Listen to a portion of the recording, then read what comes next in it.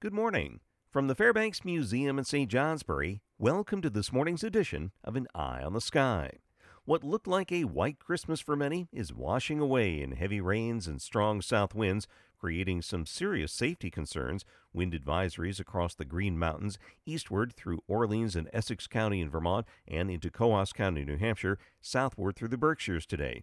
In addition, flood watches cover the entire region through tonight. A powerful storm extending from the Catskills to the Capes of North Carolina is racing rapidly northward, sweeping unseasonably warm, moist air northward through New England, eastern New York, into Quebec, and will lift to our north and east by late today.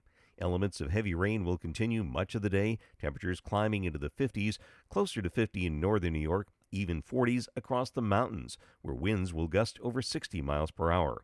At lower elevations, winds may gust 40 to 55 miles per hour from the Green Mountains east, resulting in power outages, property damage, and road hazards. Expect the winds to decrease and shift to the southwest and west late in the day. Although cooler air does circulate back into the region tonight and tomorrow, most areas from Vermont and the Berkshires east will remain above freezing, dropping to near or below freezing through New York and Quebec. The true cold air remains behind a cold front, also found on the maps this morning, well to our west, extending from James Bay south to the Great Lakes and then the Central Plains. As the storm exits to our north, rain showers will taper off south to north this evening, last through the northern mountains, changing to snow in the Adirondacks. Tomorrow, the cold front approaches, with rain or snow showers redeveloping through New York and the St. Lawrence Valley, spreading east. A light coating of snow is possible from the Green Mountains westward and over the higher terrain east, but most locations will be looking at bare ground away from the mountains. This storm is likely to be the last significant weather system we will see until after Christmas. Temperatures will be cool, although remain near or a little above average for the second half of December. Any snow showers over the higher terrain north tomorrow evening will taper off. High pressure builds eastward from the plains into the eastern U.S., while a second, colder high slides by to our north Thursday into Friday. The two combine over us next weekend with seasonably mild temperatures and periods of sun.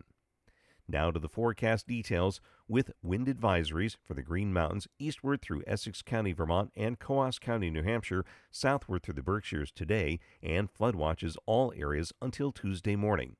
The rain will be occasionally heavy, it'll be windy, it'll be warm, highs in the 50s, a few upper 40s in New York and the St. Lawrence Valley, winds gusting up to 55 miles per hour. Tonight, the rain will be tapering off from south to north, showers mixing or changing to some snow showers through New York, Quebec, and the higher terrain east. Lows 20s to near 30 in New York and Quebec, low to mid 30s elsewhere, winds will diminish.